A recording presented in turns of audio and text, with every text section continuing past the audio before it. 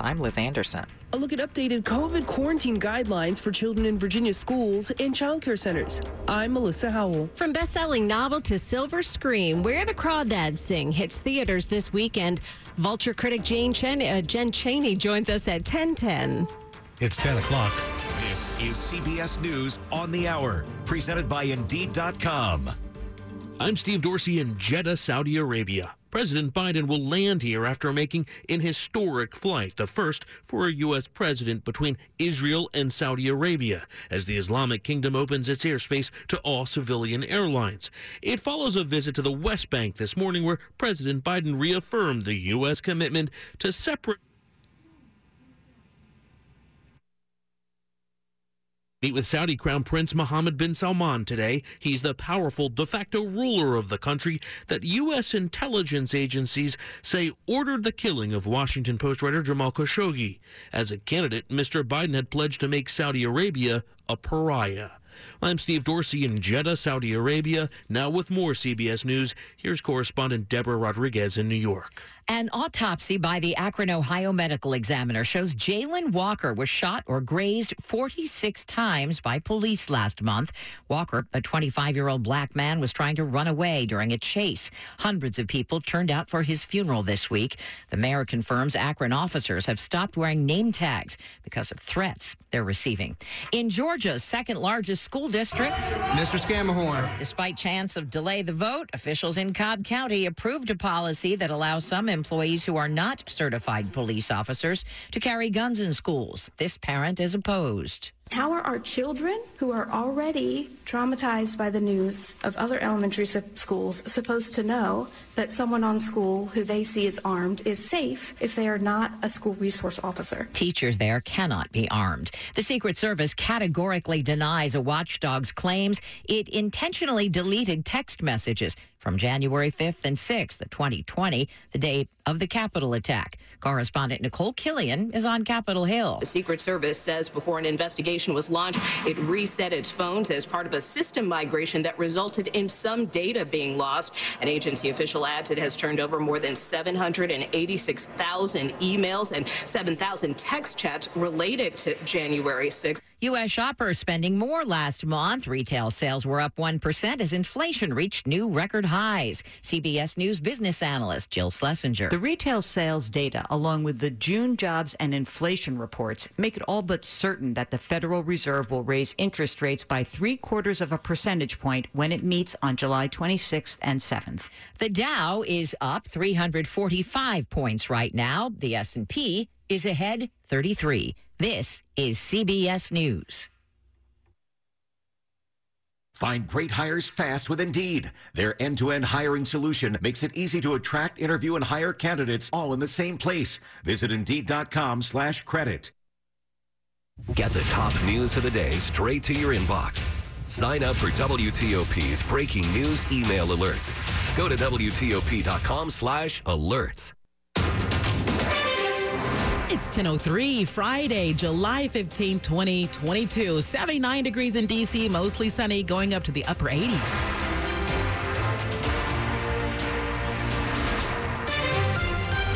Good morning. I'm Gigi Barnett. And I'm Mark Lewis with the top local stories we're following this hour. Protests in front of the homes of Supreme Court justices in Montgomery County.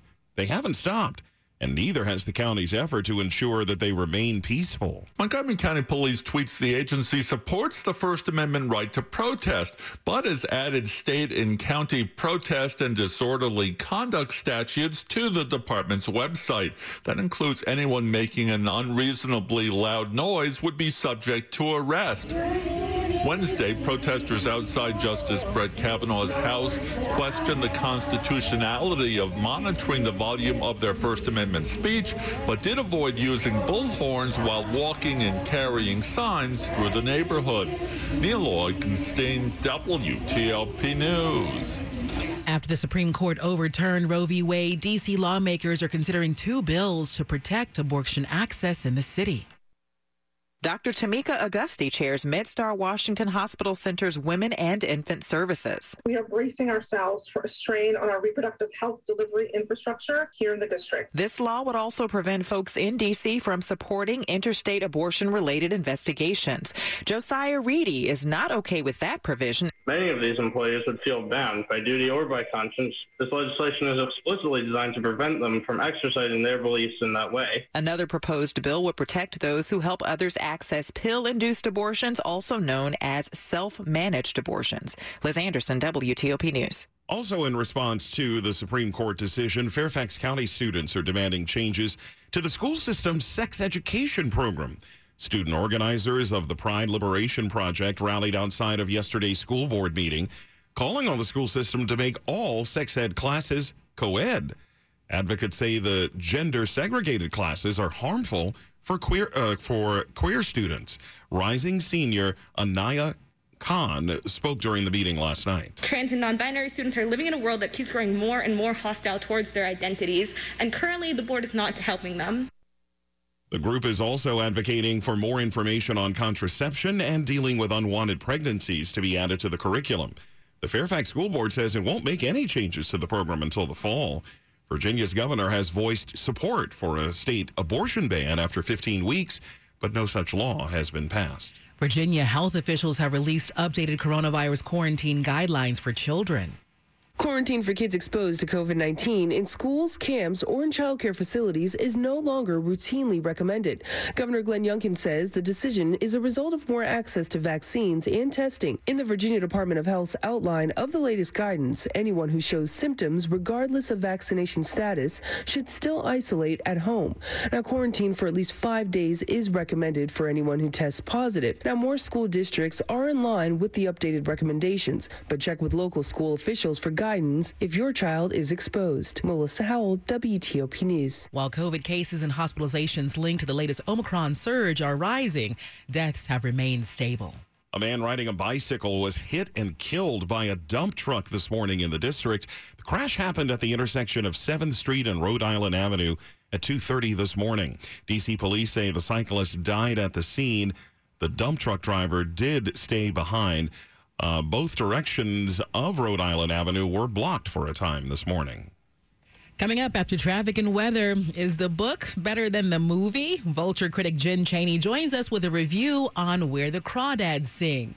It's 10:07. Cancer doesn't ring the doorbell when it shows up. The Inova Seville Cancer Screening and Prevention Center, the first facility of its kind in the DMV, screens for common cancers, including lung, skin, prostate, and breast cancer that may not be showing signs. Because cancer often arrives without calling first, visit inova.org/prevent. That's inova.org/